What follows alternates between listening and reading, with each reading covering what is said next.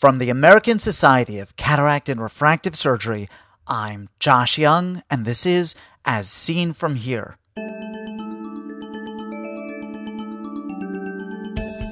On today's podcast, Tackling Uveitic CME, Part 2. If you've got macular edema, you're dealing a little bit with a ticking clock. First this. As Seen From Here reaches ophthalmologists in 98 countries, transfers more than half a terabit of podcasts every month, but the potential audience is much larger. Please tell your colleagues about this free resource, Flattening the Ophthalmic World. And while you're at it, let your residents and fellows know about Open Ophthalmology, a free basic science video podcast already a force in ophthalmic education with 1,800 viewers watching 6,000 video lectures every month. Information wants to be free. Help me give it away.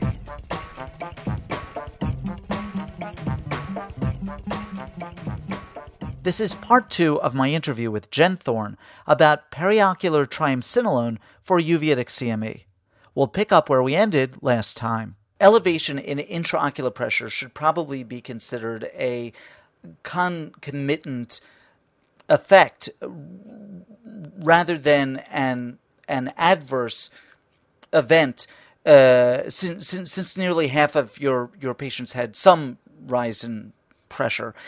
Now, aside from mild ocular hypertension, how often were adverse events observed? Well, what we found, and first of all, I think we need to put an appropriate caveat here, because this is a retrospective study. These patients were treated according to a clinical bias. So the practice pattern at Hopkins was to be very careful about patients that had ocular hypertension in their past. And so by and large, the patients that were exposed to periocular corticosteroid injections did not have a history of ocular hypertension or glaucoma, and in fact were rarely on glaucoma medication. So we're looking at a group of patients that by and large were probably less likely to mount ocular hypertensive response to periocular injection.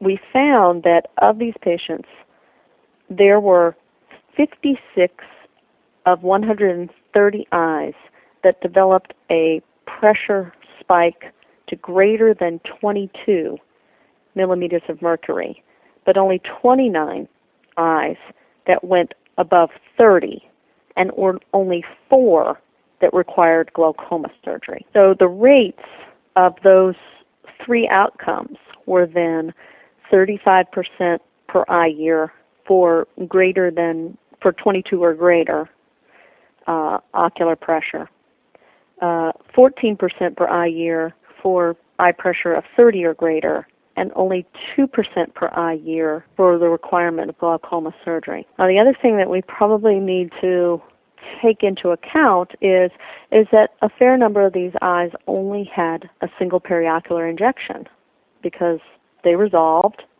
and there was no more that was needed. The other thing is that we followed these patients because our primary outcomes had to do with 1-month and 3-month outcomes in terms of resolution and visual acuity.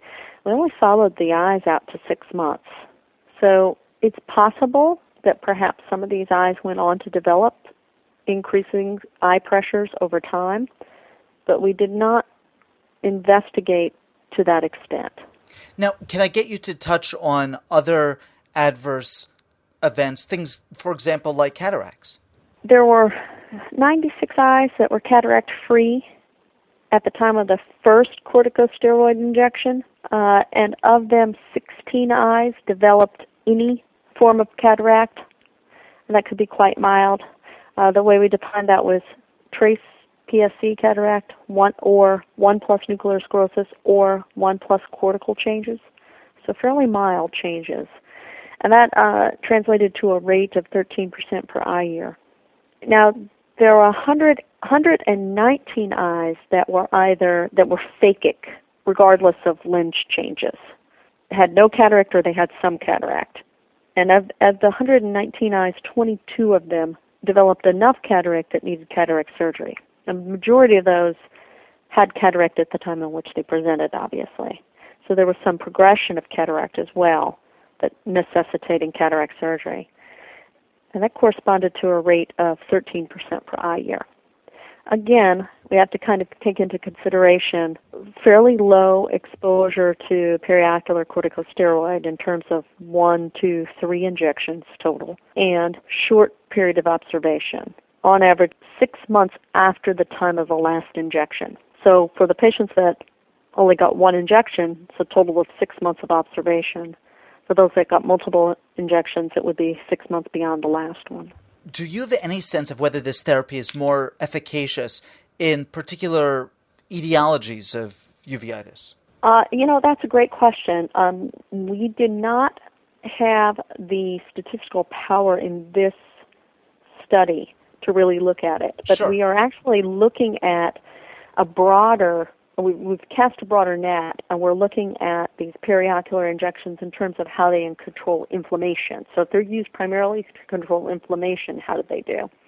And we will be looking at different varieties of uveitis in that setting. But in terms of the macular edema, we didn't look at according to diagnosis. We just didn't have adequate numbers. Jen, should the treatment endpoint be the clinical resolution of the CME or the OCT resolution of the CME? Clearly, if you're doing a prospective study where you have a time to design it and determine your outcome prior to enrolling patients, an OCT, an FA, an OCT or an OCT plus an FA would be ideal, because that gives you a lot better objective measures of retinal thickness. Unfortunately, this is retrospective, and actually, some of these patients actually predate OCT. So we used OCT and FA when it was available, and that's according to what's called the SUN standards, the standardization of uveitis nomenclature. Basically, we met and we determined as a group of experts that for retrospective studies, clinical assessment is okay, because that may be all you have, and that may be all you ever get, because in some forms of uveitis, we may never be lucky enough to do a prospective study. But you want to confirm or corroborate as much as you can with the ancillary testing, and of course, if you're going forward, like in the multicenter uveitis steroid treatment trial, or the trial, the Heron study that looked at Ozurdex, ideally you want to have ancillary studies to confirm resolution. So when we looked, it did limit our numbers. I looked at whether or not we could use OCT or FA, and I gave preferential treatment to the OCT if the two were available. And about 65% of eyes had a measure at least one visit. And we included just that group, not much different in terms of the results. The problem was that those people didn't necessarily have an OCT when they got the injection, an OCT at 1 month, and an OCT at 3 months. There was a little mishmash there, because potentially when you've got vision that's down and you have obvious cysts on exam, and you know you're going to give an injection anyway, 10 years ago, 5 years ago, as a uveitis specialist, if you saw the CME, you didn't really do much more. You knew the vision was down and you were going to give an injection anyway. So we had only maybe, I don't have the number off the top of my head, but I would say maybe like on the order of 25% of the eyes that had an ancillary study for each of the baseline and the 2 outcome points. And so that made, confidence intervals very wide. But the reality was that the success rate or the cumulative incidence of success was really no different. So the effect size was essentially the same. It was just very, you're just basically eliminating the majority of your eyes. Now, I'm going to ask you to extrapolate from the study a little bit here. You had mentioned that chronic CME can cause structural change to the retina. That the implication being that would be something in which treatment may produce only a limited benefit, if that. Do you advise treating chronic CME patients any differently from CME that's a little bit more fresh? I tend to look at it this way. I tend to look at, if you've got macular edema, you're dealing a little bit with a ticking clock. When I explain this to the patient, I explain this like water against your wood house. So if you've got some water damage, you want to know about it as quickly as possible, and you want to deal with it as quickly as possible, and you want to get rid of all of it as quickly as possible. Because if you do, yes, it can be a hassle. Yes, there can be risks, i.e. to your pocketbook. But often, if you address it quickly, there is no long-term damage to your home. If you allow it to go on for years, you get water rot. And I think that's a fairly good analogy to the eye. You allow macular edema to persist long enough, you get retina rot. And at that point, there isn't a whole lot that can be done. Once you're dealing with macular atrophy, you're going to lose visual quality and then visual acuity. So we try to be aggressive with macular edema. There are some people that may have a smidge.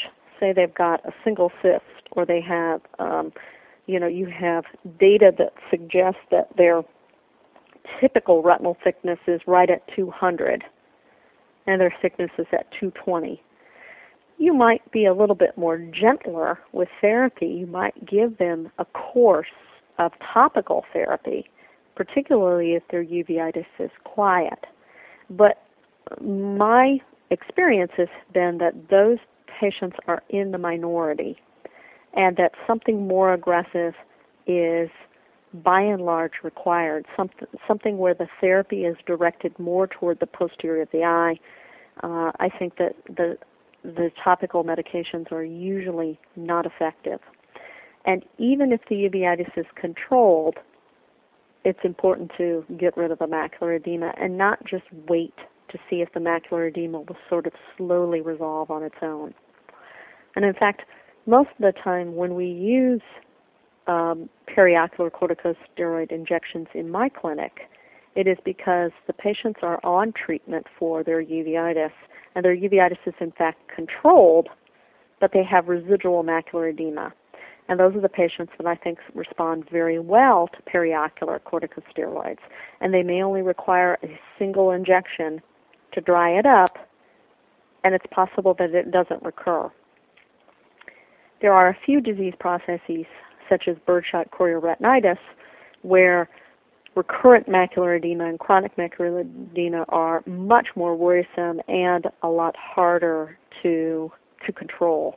Sometimes in those patients you have to be quite aggressive, both with systemic and local therapy, in order to get the macular edema under control. You've explained at what point you would consider giving periocular triamcinolone. What is your threshold for giving that second shot?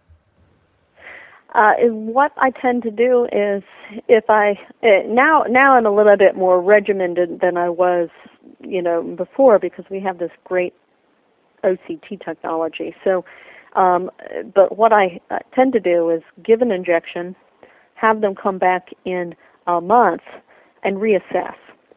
If the vision is improved to better than 20/25 and there is minimal macular edema, I may not give a second injection. I may allow that first injection to go all the way to month 3 and see if they've dried up completely. At that point, I may retreat.